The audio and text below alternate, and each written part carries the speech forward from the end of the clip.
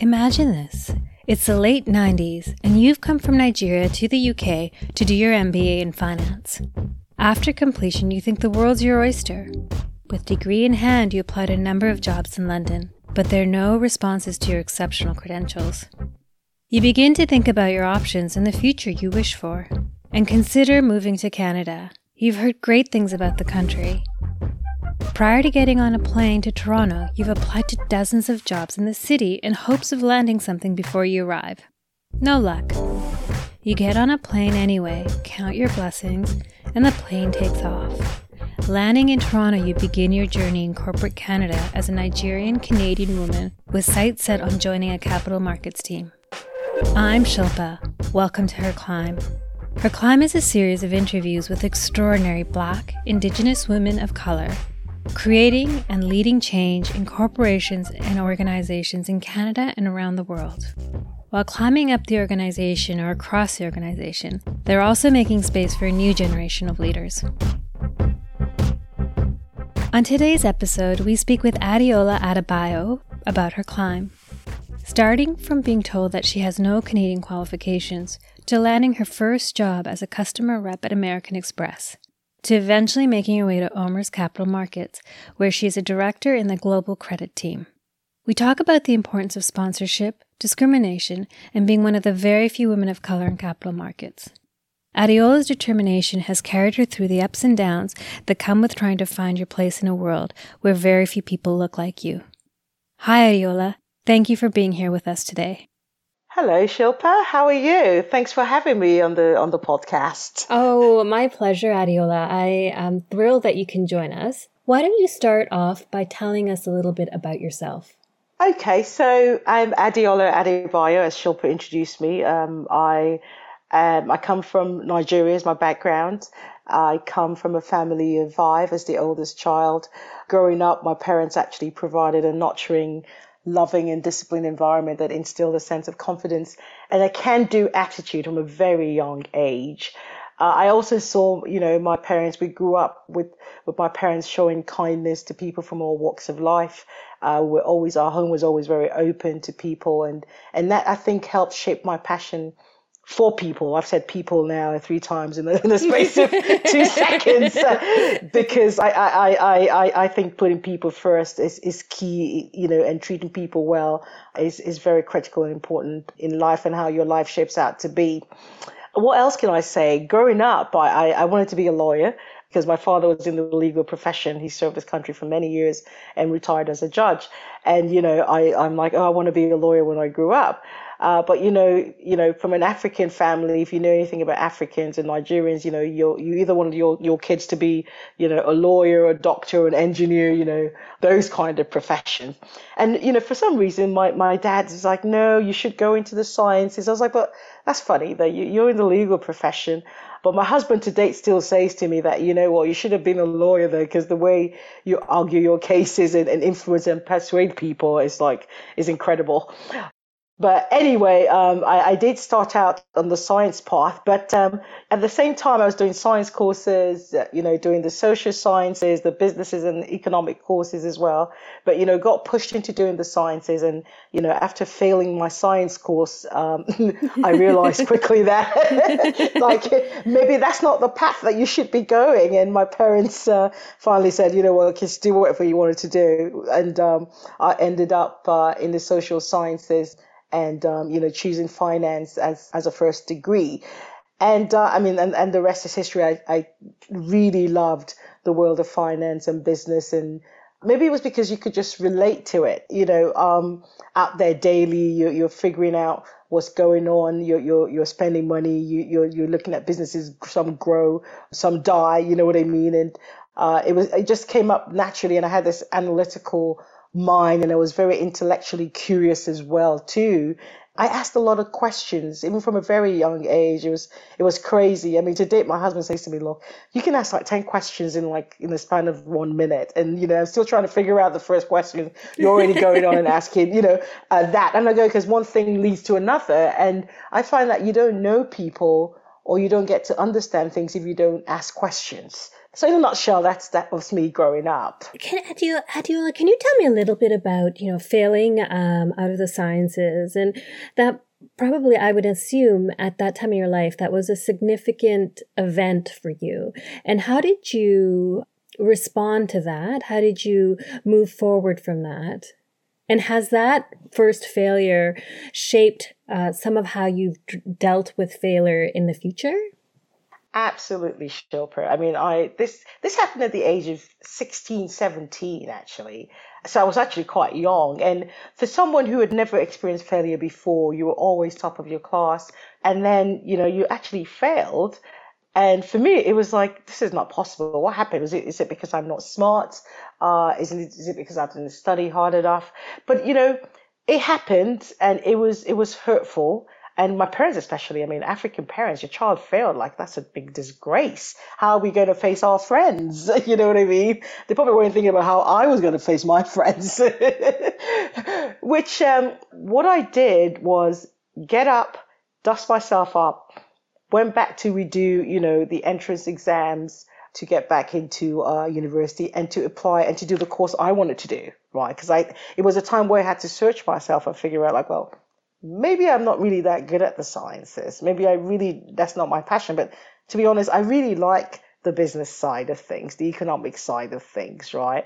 But it made me strong from a very young age. I realized like failure wasn't fatal. So I failed quickly and I got up quickly.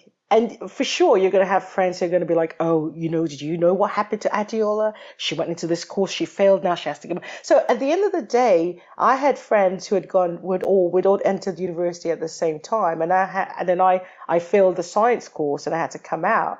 And I was like 2 years behind them. So you can imagine for a child like 6, 17, 18. But for somehow there was just this inner strength in me. And my parents came round when, the dust settled and they figured that, this child is really good at this. We should allow her to actually pursue that dream. And, I got the support and the love from them. And I got admitted into one of the best universities for my undergrad in Nigeria then, and went on to, come up top of the class as well. And it really taught me that, like I said, failure is not fatal. You learn from it and you move on. I think it obviously set me up for other things to come in life because you're going to always, experience adversity. And they all come in different ways and we all experience them differently, right? And I think obviously that also prepared me for when I moved to the UK and I moved here trying to break into capital markets, as a woman of color. I think that experience back then at a very young age actually built that resilience muscle and that, never give up muscle. It was part of my, training growing up, which it wasn't pleasant at that age, right? But, you go through it and you're grateful for it now when you look back. Can you tell us a little bit about coming from Nigeria, moving to the UK, why you made that move, and then also moving from the UK to Canada and what that was like when you first arrived in Canada? Yeah, so, generally when you finish your first degree or your secondary school studies in Nigeria, the next port of call to further your education is generally the UK, right? Because, we're under the British system, British school education, we're very close to the UK because the UK was, the British colonized Nigeria. So there's just that strong bond. My father was educated in the UK as well. As such, that was the natural progression. So you go in there, you do your postgraduate, and then, I started to think, what next, right? I didn't want to stay in the UK after a while because it was also very difficult back then to get a job in the UK in the city after my MBA in finance. I mean, trying to get a job, this was in the late 90s. It was just so difficult to break in there as well. And then, a friend of mine had talked about, Canada is a great country. My uncle had actually come to school in Canada many years. So we've heard about Canada. I had visited the US a couple of times as a child on holiday with my parents, but we'd never been to Canada, but we'd heard good things about Canada. And, a friend of mine had said, they're looking for skilled workers, like skilled immigrants and all. So I did some research and looked into it on the website. And I'm like, well, I qualify, I think, I'll be able to contribute to the society and do well. I can come and get a job in capital markets in the investing world. And that was it. So I applied to come to Canada as a skilled immigrant, got the papers in the mail, everything was done. And I packed my bags, no job, nothing. And I moved to this new country as a young adult. I was in my early 20s, but I had this passion for investing. And I thought, well, it should be very easy to get a job, right, in capital markets in Canada, right? But it was a rude awakening when I did get here that it wasn't easy breaking into the world of finance and capital markets, especially as an immigrant, as a woman and a woman of color in Canada. I mean, I remember coming in and, trying to get a job and I'll be told you don't have Canadian experience. And I go, well, how do I get Canadian experience if you don't give me the opportunity or the chance to work?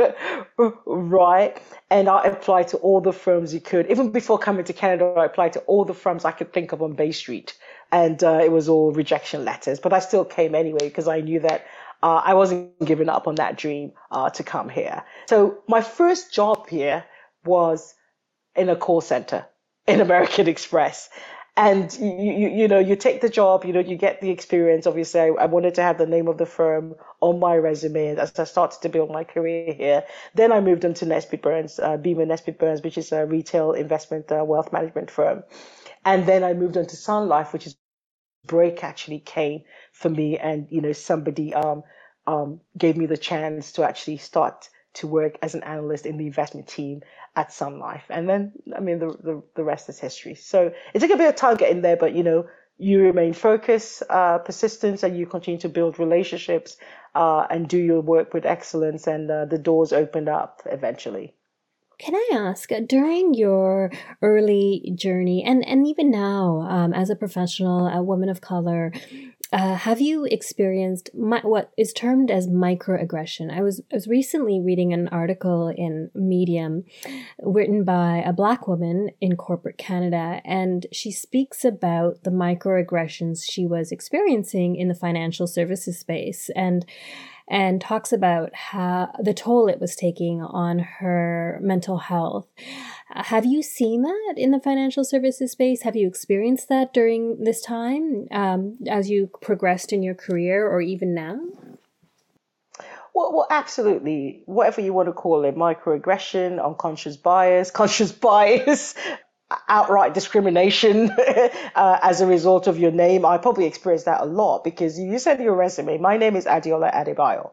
You really don't know where I'm from. But most of the time, I mean, things are changing now. I mean, thank God, slowly. But back then, this is like over 22 years ago, your resume is not even looked at because your name is right up there. So people can't pronounce it. So why should I even look at your resume or even give you a chance? So for sure. And then, you get into the organization as well. And, there are people that look at you and think, well, you were not educated here, number one. You didn't have the right networks. You didn't go to Western, you know what I mean? Or McGill or U of T or whatever. So what do you really know, right? And, you really have to prove yourself all the time to show that you are capable, you are smart, and you deserve to be at the table just like everybody else. And outright, I mean, I recall a conversation where I got a promotion, and I actually heard that some other guy said, well, she got the promotion because she's just black, you know what I mean, and she's a woman. They're just and just probably trying to fill a quota or whatever. And, my manager then said he told this fellow and said, she got the job because she's smarter than you. Oh, awesome. Well done. Yes. You know what I mean? And this is my white male manager, right? And because the fellow had been there, before me, and he expected that he should have gotten the promotion first, right? But, he stood up for me, and that was so encouraging. And, for me, I mean, for sure, it can take its mental toll on women, especially when you don't see people that look like you, up there, especially. And even when I, growing up in this industry, there really were not many women in position of leadership. They were all white male, which is still the case, right? But, I want to believe that things are changing slowly, as we start to talk about this difficult conversation, as we start to educate ourselves, as we start to become more aware of what's going on and the talent, around us. I believe together we can all make a difference. And I was also, Adiola, recently reading statistics. There's a recent study that's come out from Ryerson's Diversity Institute that says that in Toronto, the number of racialized professional women is far higher than the number of non-racialized women. Yet you see very few racialized women in leadership positions in Toronto.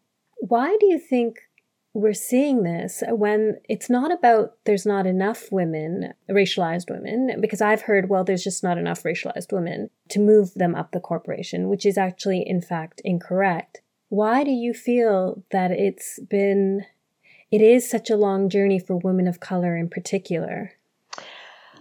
Honestly, one word I would use to describe it is sponsorship, right? And what do I mean by sponsorship? First of all, let me backtrack. There are talented, strong women of color there. You're just not looking in the right places to find them. And it has to be intentional in my mind, right? First of all, if you probably have them in your organization, maybe not enough of them. People tend to recruit the same people who look like them, have got the same backgrounds as they have, right?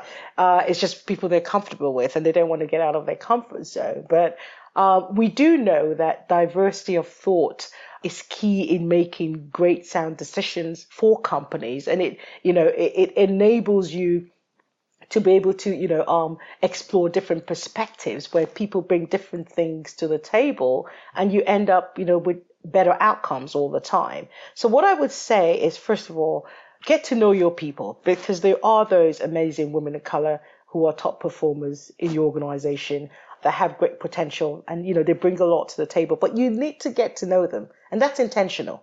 And it's just not for women of color. You as a leader need to get to know your team members. Whether they're white or Asians or blacks or, wherever they're from, whatever the background, you need to get to know your people. So that way, you know what each person brings to the table and you know how to encourage, how to champion and where to put people in the right place. That way you set them up for success. I think for women of color, especially, until it becomes, more organic, it's got to be intentional. So you've got to give them stretched assignments and projects that raise their profiles, that showcases that strength, and that continues to allow them to grow and develop. And I talked about sponsorship in the first place. Sponsorship means advocating for them, not just the women of color, all the talented performers that you see got the potential behind closed doors. Leaders that have the clout and then hold the seat of power in the organization need to advocate for people. Like I mentioned, my former boss, where I used to work before, he's out there. I didn't know who's advocating for me when somebody's saying she got the job because she's a woman. She said she got the job because she deserved to get the job. I found an article by a woman who's a CEO of a not-for-profit. She's South Asian and wrote about subtle racism and biases. And she writes about, she has an expertise in a particular aspect of health and is often presenting at conferences and is often paired with a white male, and how frustrating it is for her that in many instances that person will come in and take over the conversation, even though she's done all the work, she's the expert in this, has spent years working and learning about this particular topic, and how it's eventually, it started to chip away at her health. And so when you say, get to know your people, and you've also mentioned that they should get to know everyone, irrespective of their race or gender, I think that helps in terms of ensuring the right people are speaking up, or the people who've done the work are also speaking up. Because have you had those experiences where you've done all this work and where it's repeated? You're doing the work, you're doing the grunt work, and then the presentation is taken over by someone else. And I think if it's occasionally, you know that this is maybe how things work, but eventually you will get the credit. But if you never actually see yourself in getting credit, it does chip away at your feeling of worth. It does, and I experienced that earlier in my career, and but now, you develop a thick skin and you take ownership of your work intentionally as well, right? It, like I say to people, it doesn't have to be a competition because we all have our strengths and weaknesses, right? And that's where you need good leadership, leaders who can put the right people in the right places. I mean, there should be healthy competition or motivation to help us to do better, but it shouldn't be where I'm going to take credit for the work that you've done and belittle you and make you feel smaller, right? Then you really know that is really not good leadership in my mind. And that's where trust comes in. And if I say to you, yes, I'm doing all the grunt work and all that, but go ahead and lead the presentation, that's fine.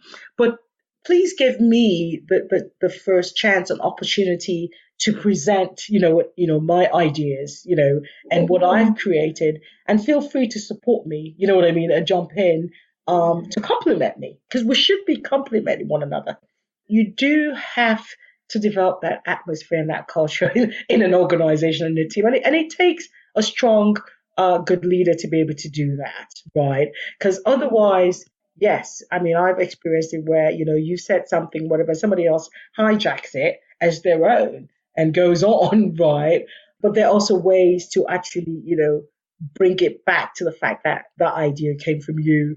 But it's difficult, no doubt, Shilpa. It takes a lot of skill and grace to deal with a lot of things that we see as women and women of color. What I do know, I mean, like I can tell you that despite all that has happened throughout my career and getting here, I've been blessed really to have had male leaders in my industry throughout the different stages of my career, raise my profile, challenge me, give me feedback, some negative, positive, and just supported me to bring out that full potential. For that, I'm grateful. Like I've been in this industry for 22 years and I've only had, I think, about three female leaders in this industry in my career. The rest have been male. And as such, for me now is how do we empower the next generation of women coming up? How do I pass on the knowledge and the experience? And, how do I help to encourage and support the next level of generation coming up behind me? Do you think in your early years, and I imagine you being similar in terms of your confidence and how you speak, and did you find sometimes that the confidence and the belief in yourself could actually be a barrier when you were meeting with people and having conversations? Yes and no, right? Like I said, I grew up in a family where we were taught to speak up, and I wasn't afraid to ask people stuff, right? And I mean, which is why today I have a lot of older friends as well. But yeah, sometimes women could be perceived as being aggressive because they're very confident and they speak up. But I've tried, and sometimes I'm not sure whether there's a weakness in mine which I work on. Sometimes my husband says to me, "You just say things as it is," like you know what I mean. Like I'm a very straight and direct person, and I expect people to be straight and direct with me. Like just give me the feedback when things happen. Give it to me, positive or negative. I can take the negative ones. Sometimes it's like, oh, okay, that's a bit hurtful, or maybe that's not right, or maybe that's right. Actually, I do need to work on that a bit more.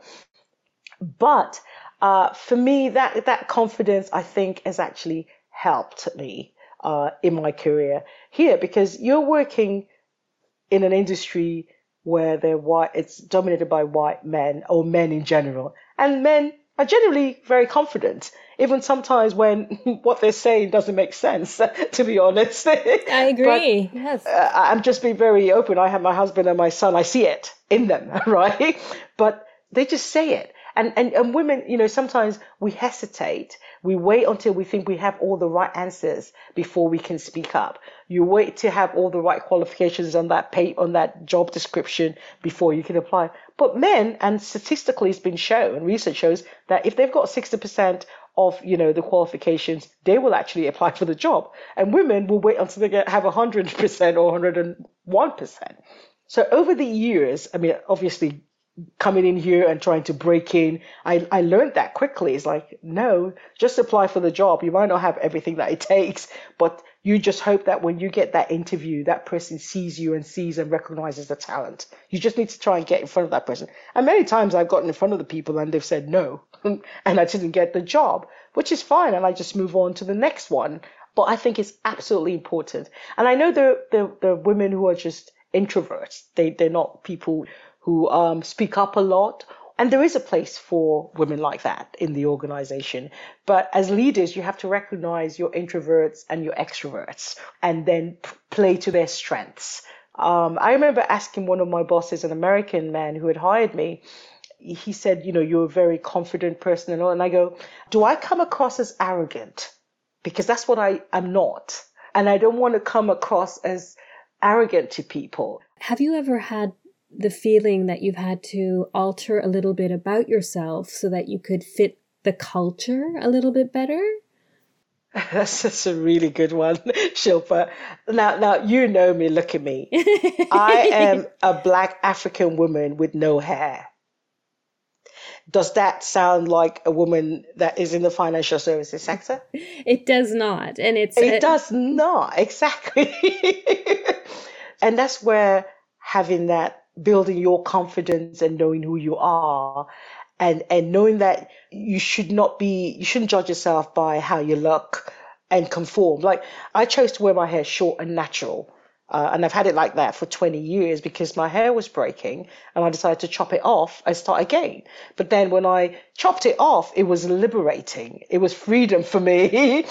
And because I worked out a lot and I went swimming a lot, it made no sense where I'll go and get my hair done and then I'll come out as looking so wet. So it was just a great hairstyle for my lifestyle. And, I was very confident in the way I am very confident in the way I wear it. I mean, don't judge me by my looks. Judge me by what comes out of my mouth and my intellectual capacity. But to be honest with you, people judge you by your looks right away when they see you. Exactly, right? Exactly. Yeah. I mean, and I've seen it on people's faces where, you're talking to people on the phone, you're talking, you're asking questions and all that and trying to get to know understand the proposal, whatever it is. And then, we're meeting with them finally and you see the look on the face when you come into the room right away. For me, it doesn't bother me. And I haven't felt pressured to grow my hair, to make it look like, more Western. I choose to keep my hair short because I love it that way. And I really don't have time to do it otherwise. I am who I am. I believe in authentic leadership. I'm a very optimistic person and also a realistic person as well. It happens. I've seen it a lot, but to be honest, you need to be yourself. And we need to be able to create environments and cultures where people can bring their whole self to work. I agree completely, because I think when people feel like they can bring their whole self, you actually have so much more energy and so much more productivity. Exactly. Absolutely. And creativity, right? They're free to really think as openly and big as they can. In terms of the future, I know that you're on a diversity and inclusion council. I've been on diversity and inclusion councils. Where do you think and how do you think we're going to, because we've been having conversations around diversity for a while now, more so recently, and Canada's, we market our country as being multicultural and very immigration friendly. How can we ensure that we are the nation that we say we are, and that we actually truly start to unpack some of the systemic racism and biases that exist, so that for the next generation, they have a different set of challenges, not this challenge? That's a great one, because we are having those conversations at my organization. We are having it in my group. You need to start with talking. I mean, I find a lot of people don't like to have difficult conversations. I've been reading a book by a consultant, and he's talking having the last 8%. Those very hard conversations that are going to really move the needle and drive change in your organization. One person at a time, I believe you need to start talking about it, and we need to become more self-aware. We need to start, really looking at our behaviors and the way we think. And, we've got to make a conscious effort. It's got to be intentional. Like you mentioned, we've been talking about this for years. Now we need action, right?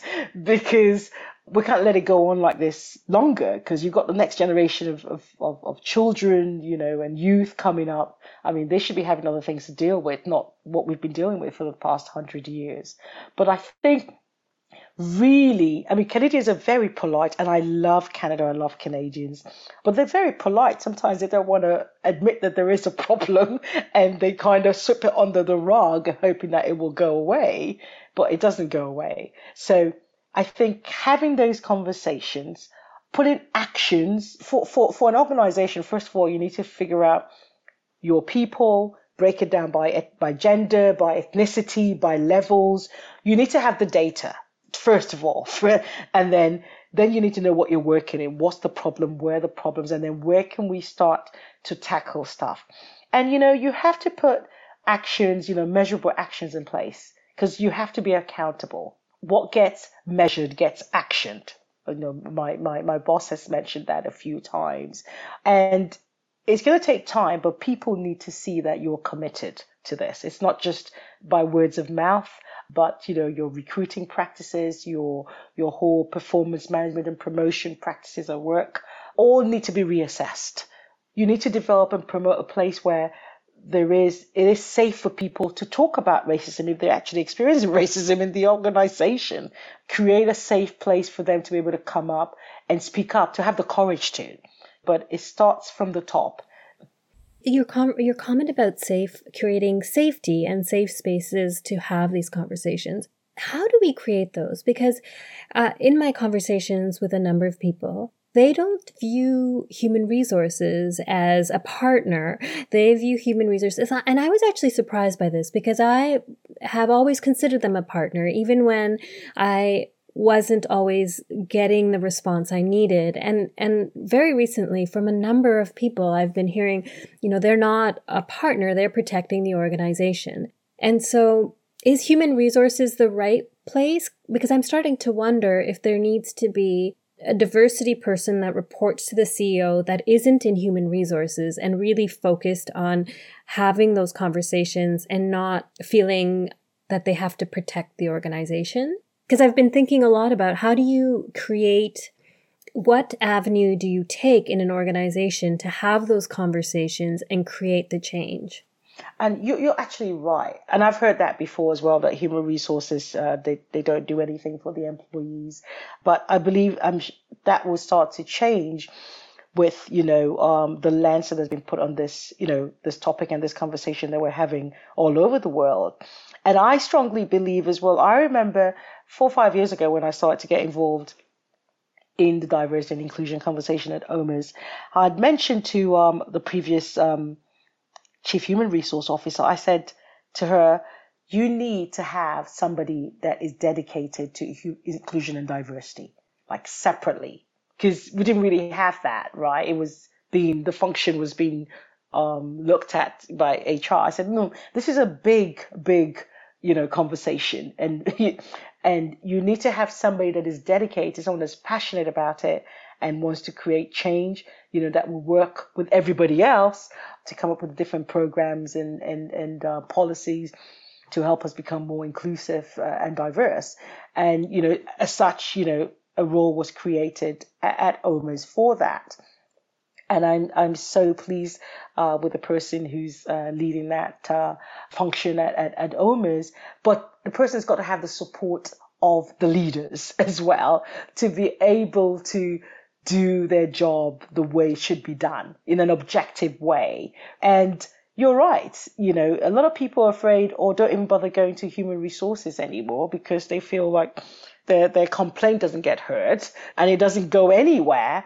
And as such, probably having small diversity groups in different areas of the organization where people can actually talk about these things they're experiencing in a safe place, I think is key.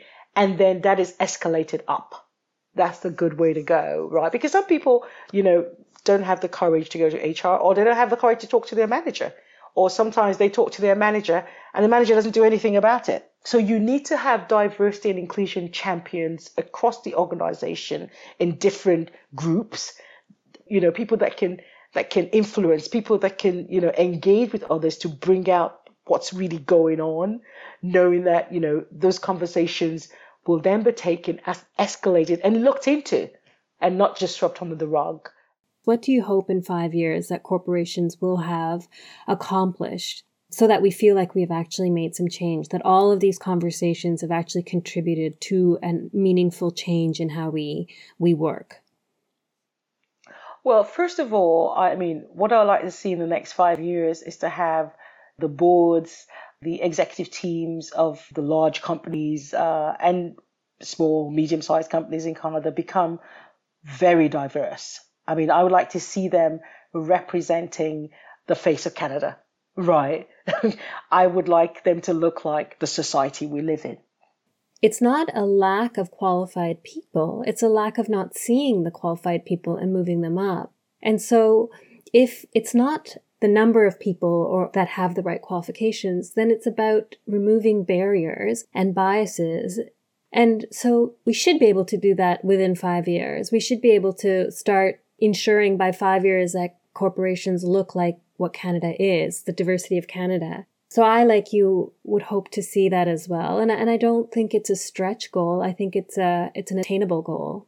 Adeola, thank you so much for your time. It's always so wonderful to speak to you, and so nice to know that you're out in the world making change and sharing your story so that we can all learn from it.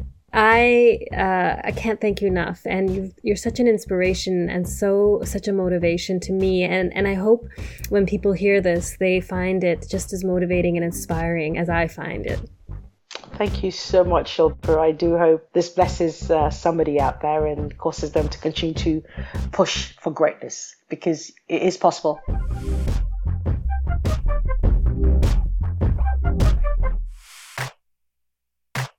The world is changing quicker than ever before. We don't know for certainty what will happen over the next few months or the next few years, but we will continue to adapt and share stories of strength so that we come out on the other side as a more inclusive, kinder, and understanding society. Thank you for listening. I'm Shilpa, and you've been listening to Her Climb. Did you enjoy the show? And you might want to subscribe to Her Climb podcast so you don't miss an episode. Her Climb podcasts come out every week in our very first season. Thank you.